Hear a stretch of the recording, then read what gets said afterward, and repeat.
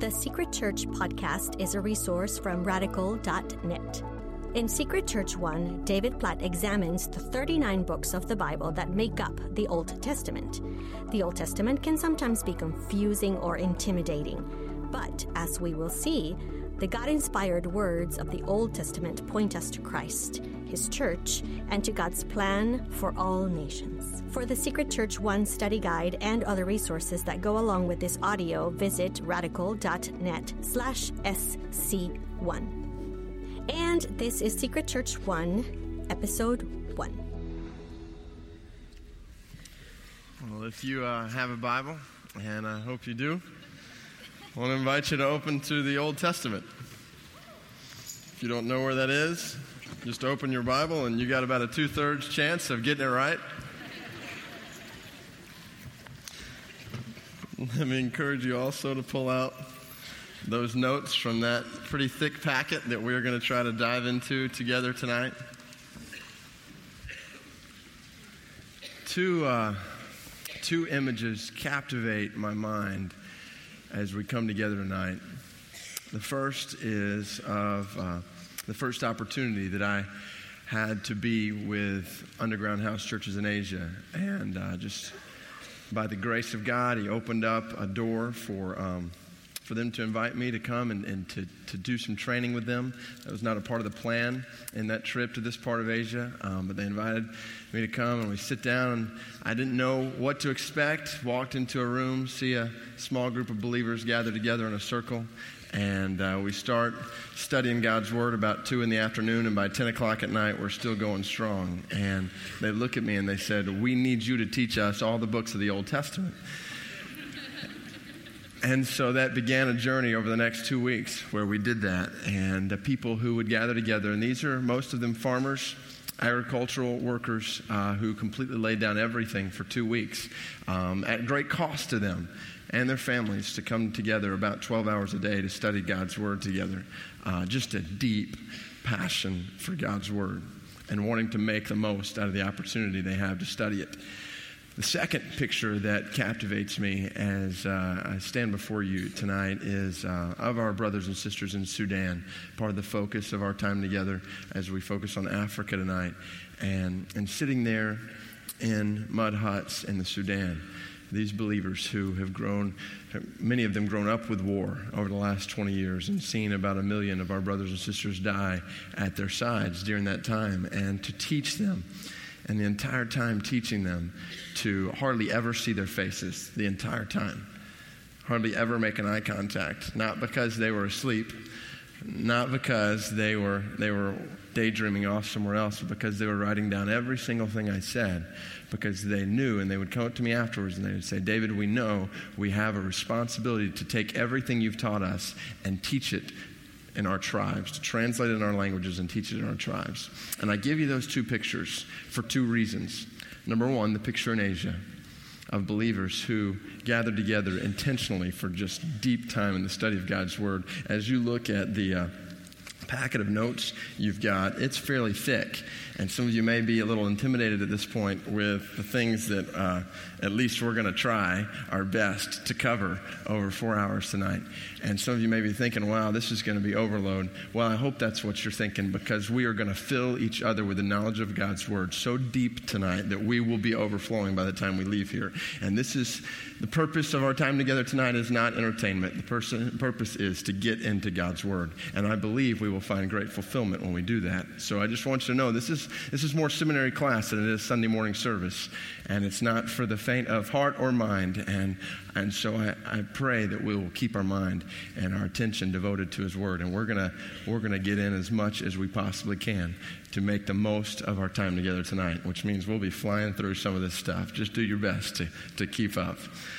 The second picture from Sudan I give you, because the overarching purpose of our time together tonight is not to have a greater knowledge of the Old Testament, although I think that would be great.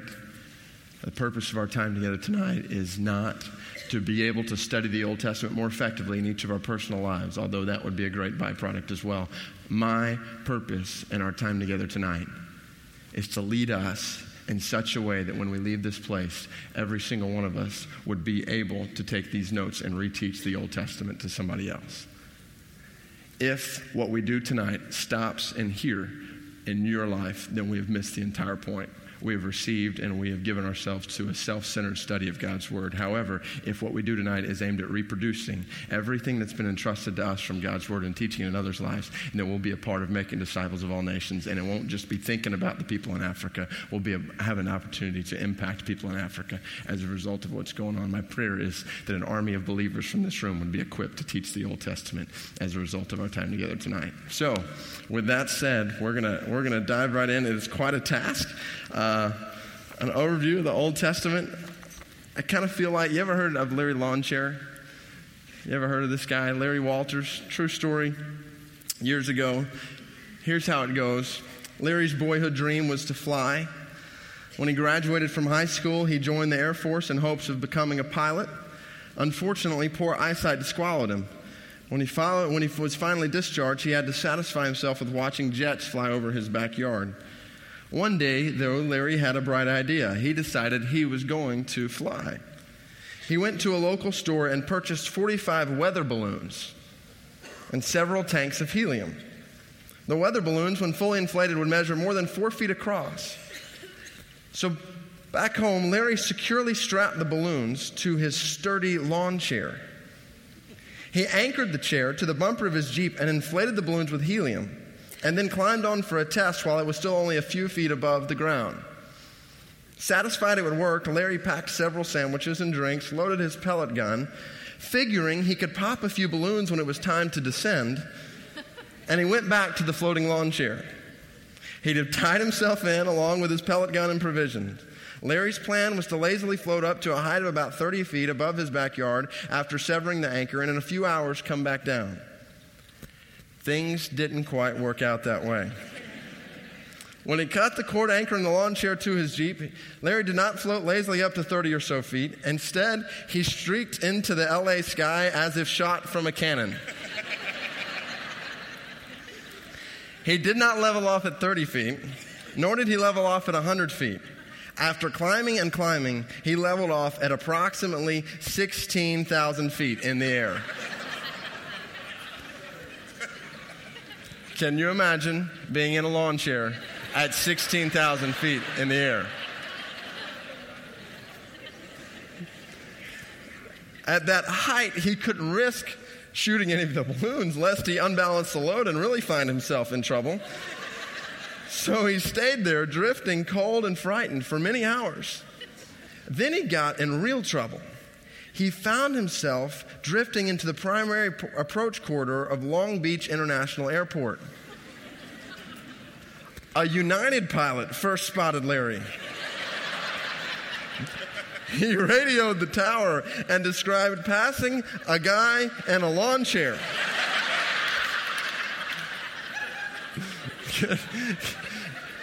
Can you imagine? You got a guy in a lawn chair up here, and he has a gun.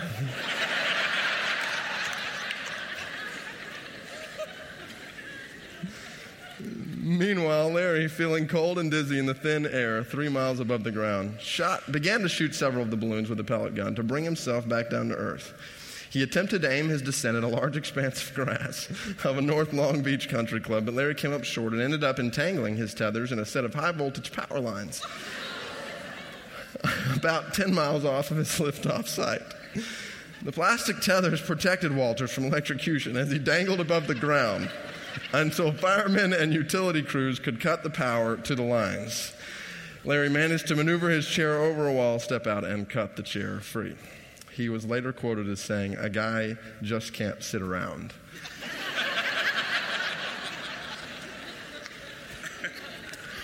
I kind of feel like Larry tonight, if I can be honest with you. We are going to go up pretty high and get an overview of the books of the Old Testament and what they reveal about God and ultimately our Savior, Jesus Christ. And we're going to go up pretty high, and it may be a little uncomfortable at times, but I say let's cut the tethers loose and take it for what it's worth. Here we go. If you got your notes there, why study the Old Testament? Why is it important that we even gather together to spend time studying the Old Testament? Some common myths that we throw out. Number one, the Old Testament is insignificant. Many times we think this is just background material for the New Testament. It's almost like, why would we want to pay attention to the second or the first half of the game if we already know the results of the second half of the game? Why would we want to sit in the stands way back there while you're blocked from your view than really be on the field seeing what unfolds in the New Testament? The Old Testament is insignificant. It's really not that significant for us today in the 21st century. Second common myth, the Old Testament is irrelevant. Contains a lot of stuff that we don't observe anymore that really don't seem to relate to our lives. There's a lot of people, even in Christianity, who say that this book is more for Israel, not for us. Let's be honest, what relevance can an ancient animal slaughtering religion that talks about God in a portable tent have for Christianity in the 21st century? What does that really have to do with us? You ever read a passage in the Old Testament and just think, why, Lord, did you decide that would be included? 2 Kings chapter 2, verse 23. From there, Elisha went up to Bethel. As he was walking along the road, some youths came up out of the town and jeered at him. "Go on up, you bald head," they said. "Go on up, you bald head." He turned around, looked at them, and called down a curse on them in the name of the Lord. Then 2 bears came out of the woods and mauled 42 of the youths. Students, be encouraged. This is how youth ministry is represented in the Old Testament. Why do we need to know about the bears taking out the youths? So the Old Testament, this is irrelevant. What does it have to do with us? So you didn't know the Old Testament was going to be so much fun, did you? Okay, third, the Old Testament is inconsistent. The Old Testament is inconsistent. It doesn't make sense in light of the New Testament.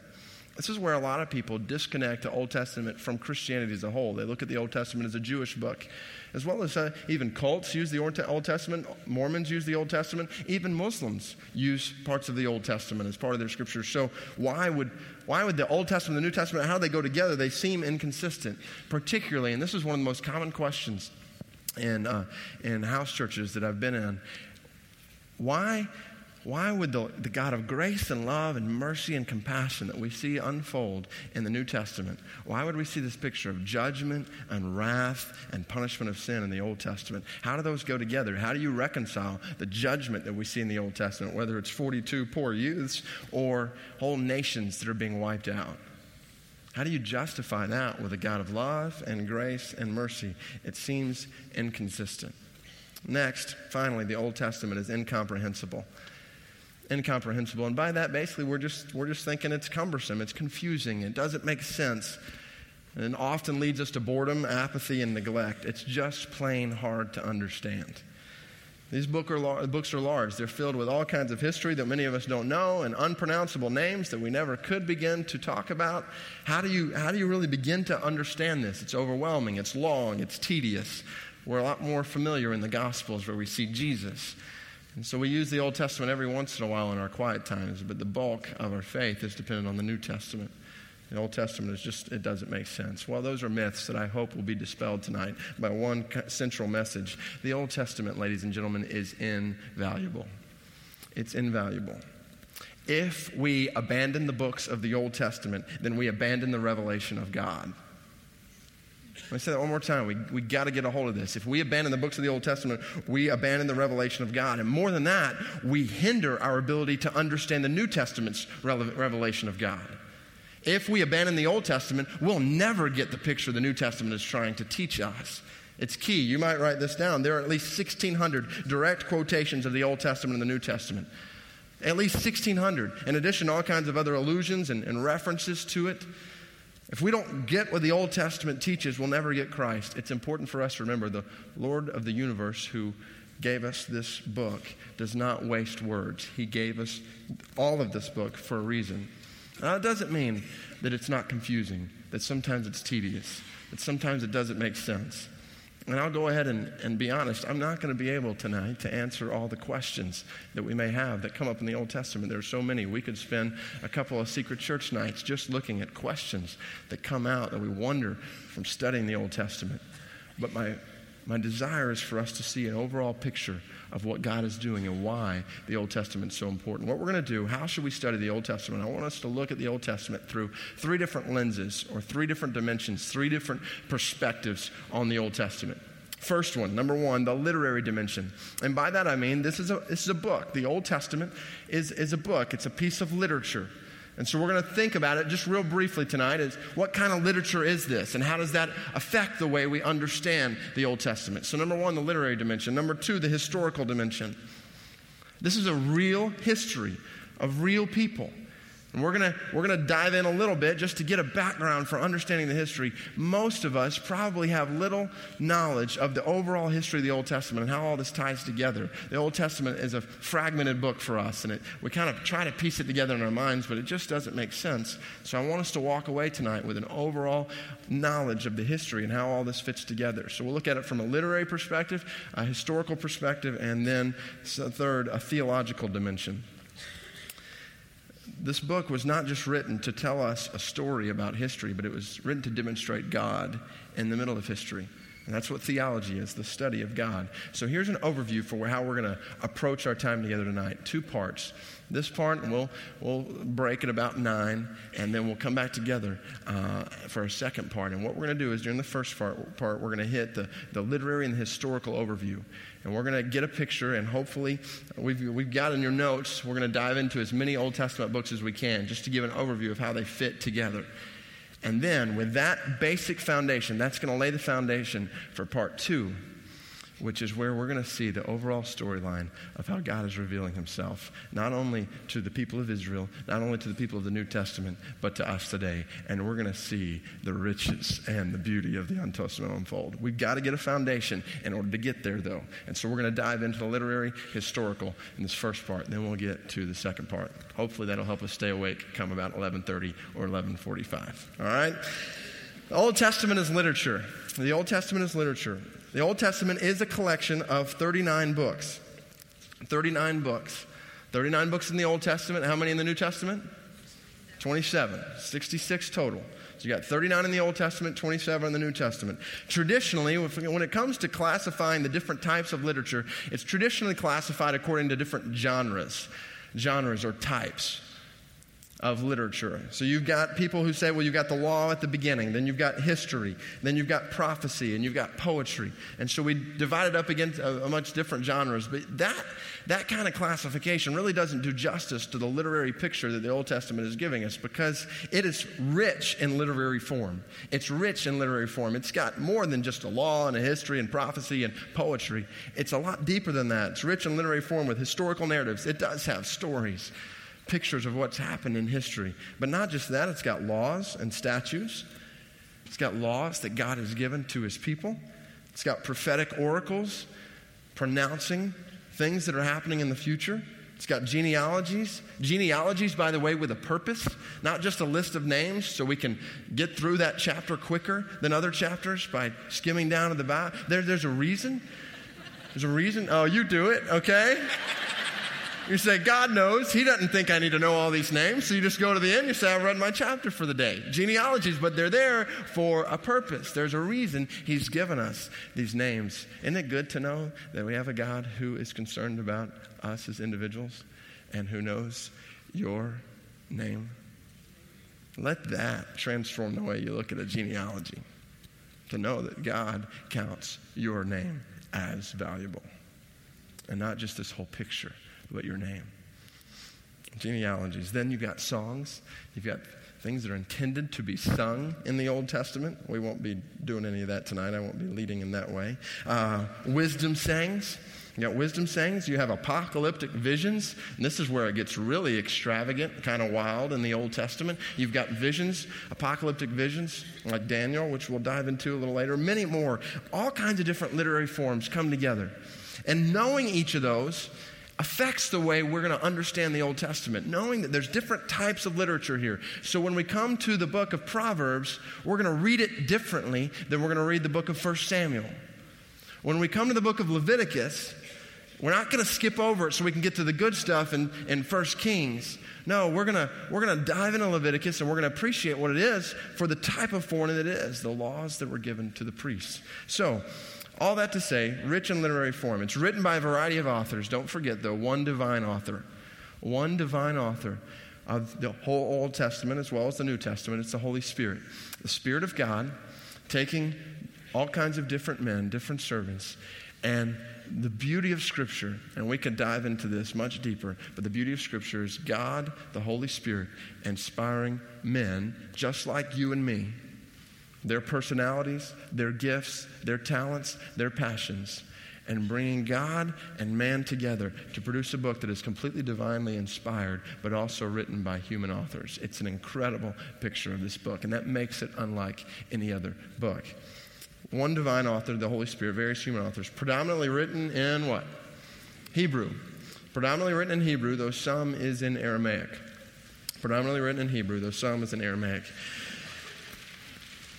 It's written over a span of around about 1,000 years. About 1,000 years. Now, this is where we get into, and there's a variety of issues that we'll see tonight that are really open to discussion, debate, even among biblical scholars. Biblical scholars who are following Christ still debate about some of these things, but it's about 1,000 years. What I'm going to try to do tonight is really focus on what we do know and leave some of the things that the Old Testament doesn't tell us specifically. But trust that that's not as important as the things that the Old Testament does tell us specifically. So, written over a span of about 1,000 years. Earliest parts written around 1500 BC, give or take a couple hundred years based on your view of when the Exodus happened. Most common two views of when the Exodus happened were either in the 15th century or the 13th century, as when God brought his people out of slavery in Egypt through Moses. So either that happened in the 15th century or the 13th century, most likely. And what you've got is Moses, who's writing these first books in the Bible, who would write it during that time, either the 15th century, 13th century, somewhere in there. And then you've also got a book like Job that is in the middle of our Bible, but was actually written, possibly even one of the first books written, if not the first book written in the Old Testament. Could have been even before the Exodus. So you've got around 1500 BC, and the latest part's written around 400 BC. And that's where you come to Ezra, Nehemiah, Esther, and that closes out the history, 400 BC. And you've got about 400 years of silence until you get to the New Testament. You get to Christ, known as the intertestamental period. That's more than you wanted. Okay, over a span of about 1,000 years, 1500 BC to about 400 BC. How did we get the Old Testament? How did we get the Old Testament? It's collected, the Old Testament is collected into a canon by God's people, a canon. Now, a canon, that word literally means a measurement of standard or a measuring stick. Now, take that two ways. A measuring standard. Take it two ways. Number one, in order for a book to be included in the Old Testament, to be included in the canon, it had to meet up to certain standards. They would look at who wrote it. They would look at when was it written, how was it written, and they would look at how it corresponded to the rest of the revelation that God had given through other books. And that was really, if you had to simplify how books were included in the canon, those were kind of the three criteria. Who wrote it, who was the audience, and how does it fit with everything else?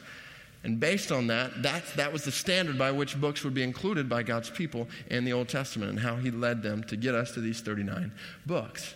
But it's also a standard in the sense that these are the books, the canon, by which our lives as God's people are measured. So there's a measurement for the book to be included in. As the book is included in the canon of the Old Testament, then our lives are put up as a mirror to these books to see how we measure up. So that's what it means to be collected into a canon, transmitted through scribes. Transmitted through scribes. This is where history gets really fascinating. I just want you to think about the book that you're holding in your hands, the Bible, specifically the Old Testament tonight, to realize that there have been countless people over the last few thousand years who have given their lives to making sure this word passes from generation to generation to generation. Scribes who had no word processing software. Scribes who did not have computers, even typewriters, who were writing out by hand the words of the Old Testament so they would be passed down to the next generation and to the next generation and to the next. And it's an amazing thought that these scribes would do that, and we are indebted to them. Some may wonder, Dave, why are you so passionate about the word in the church? Here's why. Because there is a whole lineage of people who has been faithful to pass this word on from generation to generation. And God help us not to let it stop here. we're not going to ignore the word in the church. We're going to highlight the word in the church. It's going to be supreme, and we're going to follow in the tradition of those who have sacrificed their lives to make sure that word gets passed on. And that's our obligation. That is our responsibility as God's people. It was transmitted through them. Transmitted through scribes and then translated through various servants. Different people have translated along the way. The Septuagint. Let's say that together. Isn't that a fun word? Septuagint. That is the Greek Old Testament. The Greek Old Testament is called the Septuagint. We have dates to about 200, 300 BC. And so many of the New Testament authors, when they quote from the Old Testament, were using the Septuagint, the Greek Old Testament. This whole idea that it was translated into Greek, which affected the New Testament, but then, obviously, down the years, Adam and Eve did not speak English. I know that's a blow to our ego tonight, but neither did the Israelites. Moses didn't know English. Abraham, no English. David, no English. Jesus didn't even, well, he knew it. Okay, he knew it. He knew it, but we need to realize that, once again, we are indebted to servants who have translated this book into our language. And on that note, I want to remind you that over 2,500 languages in the world still have no Bible translation. 2,500. An additional 1,000 have only the New Testament. What that means is over half of the languages in the world still don't have the books we're going to talk about tonight. Over the half of the languages in the world still don't have the Old Testament. And ladies and gentlemen, we have the resources to put a dent in those numbers in the church and America. God, help us to be faithful to translate as servants of the word. Thank you for listening. You can find more episodes from Secret Church and thousands of other free resources from David Platt at radical.net.